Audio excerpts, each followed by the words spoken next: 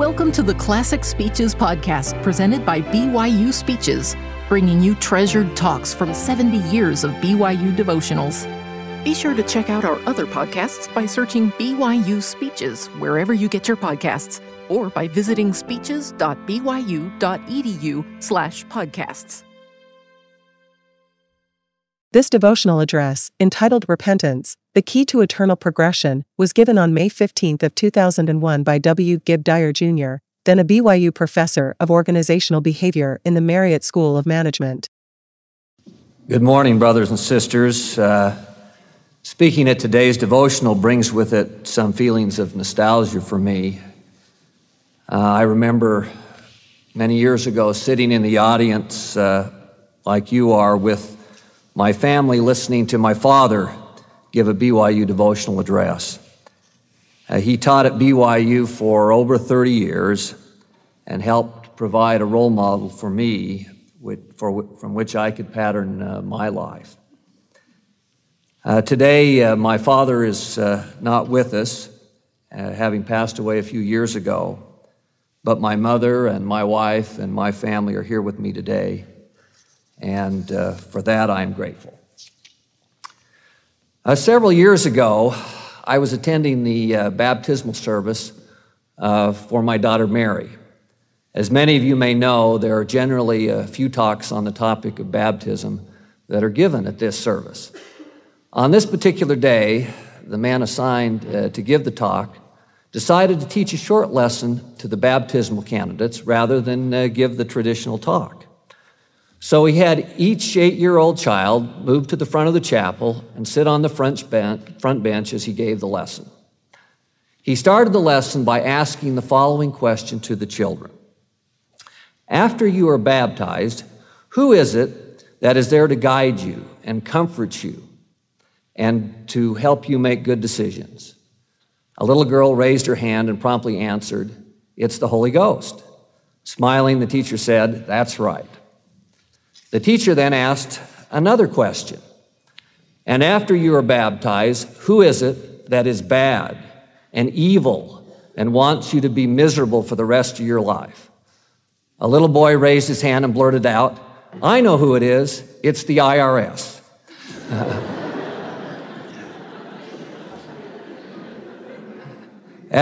As my wife Teresa and I have tried to teach our 7 children the principles of the gospel, we recognize that sometimes, like in the case of the young man in this story, that our lessons haven't always been completely understood by our children. Those of us raised in the church will have attended well over 2,000 meetings where we have been taught the principles of the gospel before we reach age 18. Despite attending all of these meetings, I have found that most of us have difficulty understanding and applying even some of the basic principles of the gospel.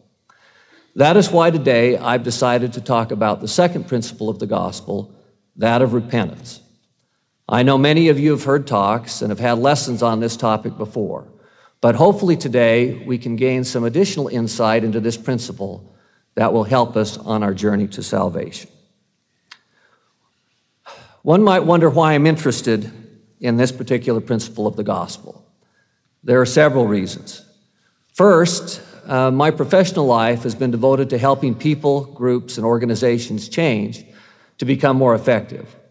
While one might not call such change as repentance, I have learned much about how to initiate change in the secular world from what I have learned from the sacred. I've also gleaned ideas from my field regarding personal change that I have found helpful in the repentance process. Second, my son Justin has been serving a mission in the Recife, Brazil mission for almost 2 years. His letters home describing the challenges, joys, and sorrows he has experienced as he has helped people in that part of the world repent and change their lives has encouraged me and my family to also try to change our lives to become better disciples of Christ. Third, my patriarchal blessing explicitly warns me that the power of Satan will be strong in the latter days and that I will be tempted many times. My blessing encourages me to practice repentance all the days of my life. Evidently, the Lord knew that I would make many mistakes. Thus, I knew that for me to progress in this life, I would need to understand and apply the principle of repentance. Fortunately, the Scriptures give me comfort knowing that I'm not the only one who will need this principle, for the Apostle John wrote, quote, "If we say we have no sin, we deceive ourselves, and the truth is not in us," unquote. Finally, I developed a keen interest in the principle of repentance as I served as bishop of the BYU 127th Ward for 4 years. I worked with many bright, intelligent, and wholesome young people who, despite their upbringing in the church, had made serious errors in their lives. Moreover, I found that many of them struggled to repent because they lacked a fundamental understanding of the dynamics of repentance. For these reasons, I would like to share some of what I've come to know on the subject of repentance so that you might be alerted to some of the snares that are encountered in our attempts to repent. The Savior tells us that no unclean thing can enter the kingdom of God. And what makes us unclean? Breaking the commandments given to us by our Heavenly Father. President Spencer W. Kimball helps us to understand those commandments, what those commandments are, in his book, The Miracle of Forgiveness. President Kimball outlines the following sins of commission that cause us to become unclean. 1, idolatry, which he defines as worshiping the sins of the world. 2, rebellion against the council of church leaders. 3, Sabbath breaking. 4, loving money. 5, stealing. 6, unholy masters, which he defines as treating employees unfairly. 7, traitors, or those who strive to undermine the church. 8, improvidence, or failing to provide for one's family. 9, false witness. 10, vulgarity. 11, violating the word of wisdom. 12, covenant breaking. 13, hating God. 14, ingratitude. 15, unmercifulness. 16, anger. And 17, violating the law of chastity. He covers the law of chastity in 2 chapters in his book. While these sins are what we call sins of commission, that is, they are based on particular actions, in James chapter 4, verse 17, he tells us, quote, "To him that knoweth to do good and doeth it not, to him it is sin," unquote. Furthermore, the Lord tells us in Doctrine and Covenants, section 58, verse 27, that we should be anxiously engaged in a good cause and use our free will to bring to pass much righteousness. Thus, we can also sin by merely doing nothing. Now, why does our Father in heaven give us all these commandments? Because he wants us to have joy in this life and in the world to come. He wants us to understand that wickedness never was happiness. However, he also knew that we, being imperfect creatures, would sin, and thus we would need a Savior to atone for our sins. Because our Father in heaven cannot look upon sin with the least degree of allowance, we should be all lost without the principle of repentance and the Savior's atonement, which makes us clean again and reconciles us to God. Before continuing my talk, I'd like to stop for about 30 seconds and have each of us think about what sins or sins may be hindering our progress on the path to eternal life. Try to identify 1 or 2 things that you feel you either need to start doing or stop doing, and write them down if that would be helpful. So we'll start right now.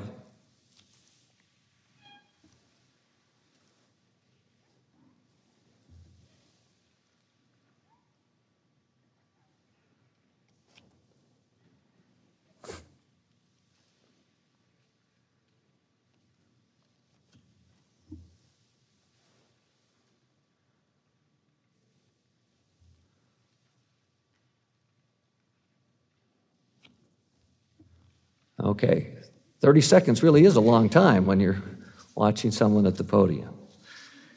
Now that you and I have some idea concerning what we need to work on, let us now focus on the steps we must follow to fully repent. From my days in primary, I still remember what are called the 4 R's of repentance. They are, 1, recognition. We must recognize what we have done wrong. 2, remorse. We must feel godly sorrow for our mistakes. This sorrow should lead us to confess our sins to those we have injured, and in serious cases, confess to our bishop. 3, restitution. We must try to restore what has been lost as the result of our transgressions. This is why murder or violations of the law of chastity are difficult to repent of, since full restitution is difficult, if not impossible. And 4, resolve. We must resolve never to commit the sin again. While these steps might seem quite simple, actually following them is not that easy. I would like to describe 6 common mistakes that make it difficult for us to fully repent. Mistake number 1, relying on our friends or the media to help determine the difference between right and wrong. Today there is much misinformation about what is right and wrong. If one watches television, movies, or other media, the message is that those who live clean and virtuous lives are out of step with the times, that lying to gain advantage is what smart people do, and violence is an acceptable way to solve our problems. These views are no different from what Korihor the Antichrist preached in Alma chapter 30 when he argued that, quote, every man prospered according to his genius, every man conquered according to his strength, and whatsoever a man did was no crime, unquote. Because of such teaching, the Lord reminds us that there will be those who call good evil and evil good in the latter days. Moreover, our friends and associates may have adopted many of the views and ways of the world. They may influence us to rationalize our sinful behaviors by saying, everybody does it, and hence they are not reliable sources. To recognize sin, we must not rely on the world, but rely on our living prophet, President Hinckley, the Scriptures, and our ecclesiastical leaders to show us the way. We should also rely on the Spirit. When counseling with young people as my role as bishop, some of them expressed surprise that their conduct was considered sinful. However, I would ask them, what did the Spirit tell you while you were doing those things? Invariably, they would answer that they felt uncomfortable and that they could feel that something was wrong. Thus, we can also rely on the Holy Ghost to help us discern truth from error. Mistake number 2, failing to confess properly. Some people believe that they can change their lives by merely working it out on their own. This is a serious mistake. Confession is important for 4 reasons.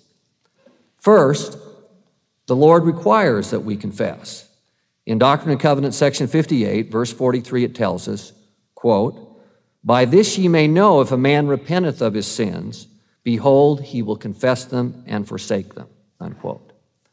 Second, confession provides individuals the opportunity to unburden themselves from sin, thus providing them with some catharsis.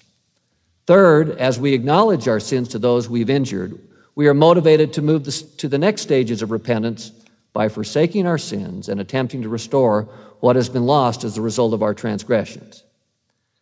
And fourth, by making our sins known to the proper people, those individuals can help us to change our lives.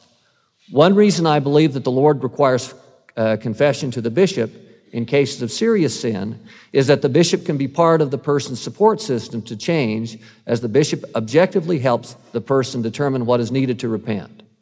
All of the research on individual change indicates that a strong support system is necessary to achieve permanent change. We generally fail to repent when we try to change ourselves or cover our sins in secrecy. I also believe that is why the church encourages young people to share their problems, even their serious problems, with their parents. While many of you may think, I could never tell this to my bishop or my parents, they wouldn't understand, my own experience has shown that these fears are generally unfounded. Bishops and parents love you unconditionally. They want to help you. They've made mistakes too and will understand. So don't walk the path of repentance alone if you truly want to change your life. Sometimes you might not know if you should confess a particular sin to a bishop. My rule of thumb is, when in doubt, visit with the bishop, for he will help you. Others see confession as the only step in repentance. They believe if they merely confess to the bishop that they will be forgiven. What they fail to realize is that all of the steps in the repentance process are important. Furthermore, they fail to realize that it is the Lord who forgives, not the bishop. While ecclesiastical leaders determine disciplinary action and serve as common judges in Israel, ultimately the Lord will determine whether we are worthy of his atoning sacrifice. The example of Enos from the Book of Mormon is a good illustration of how we each must receive inspiration regarding our standing with the Lord. Enos prayed all day and into the night to finally get an answer as to whether he was forgiven. Mistake number 3, feeling bad about being caught, but not godly sorrow for sin. The remorse for sin that we must feel should be heartfelt in order to motivate us to change. Unfortunately, those who have fallen into sin over long periods of time often become, as it says in the scriptures, past feeling and have lost the Spirit. President Ezra Taft Benson describes the importance of feeling remorse this way, quote, "Godly sorrow is a gift of the Spirit. It is a deep realization that our actions have offended our Father and our God. It is the sharp and keen awareness that our behavior caused the Savior, he who knew no sin, even the greatest of all, to endure agony and suffering. Our sins caused him to bleed at every pore.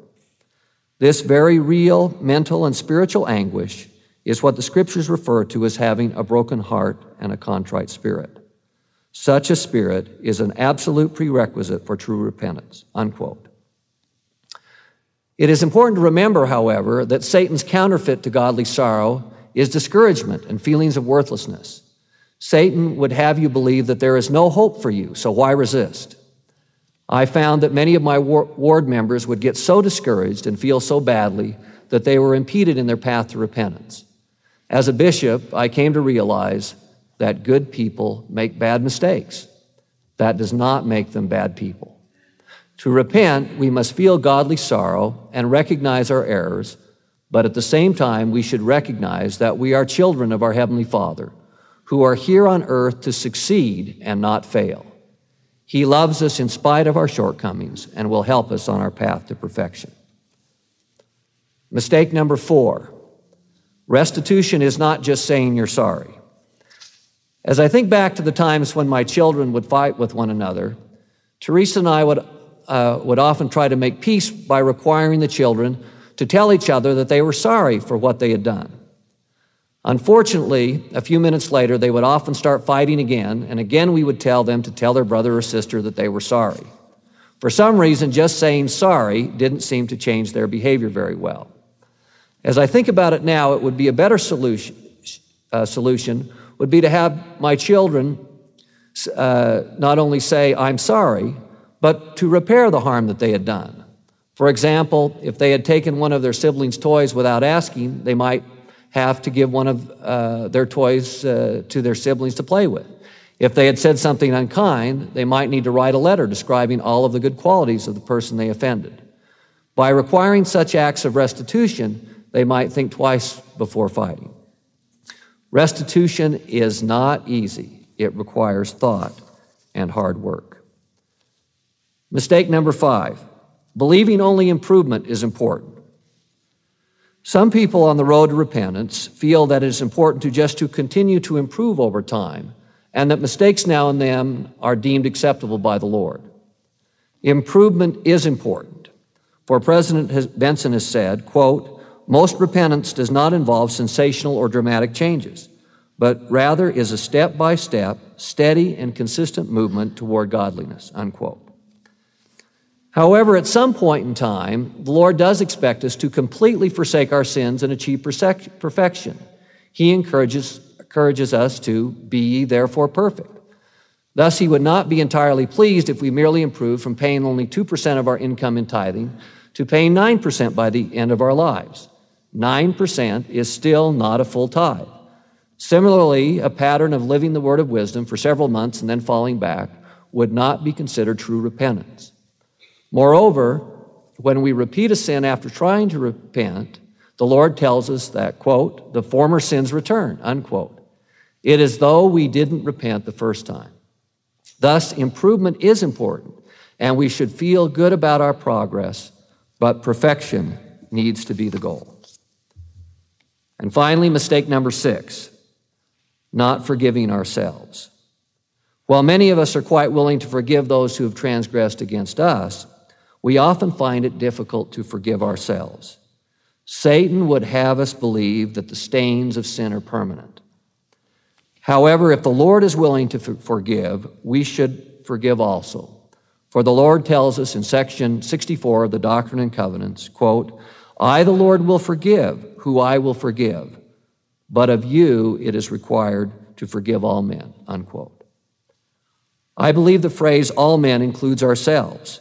While we should be vigilant in not returning to our unrighteous ways, we should forgive ourselves, move on with our lives, and as the Lord does, remember those sins no more. Following the 4 R's of repentance can help us to change our behavior. But the Lord also wants us to experience a change in our hearts. When I was a new bishop on campus, I was told that bishops often help ward members avoid sin and repent by giving them various rules to follow. For example, if someone had a problem with the word of wisdom, the bishop might tell him not to frequent places where he had this problem. If a sister was having problems with the law of chastity, she should be advised to set a curfew at night for herself.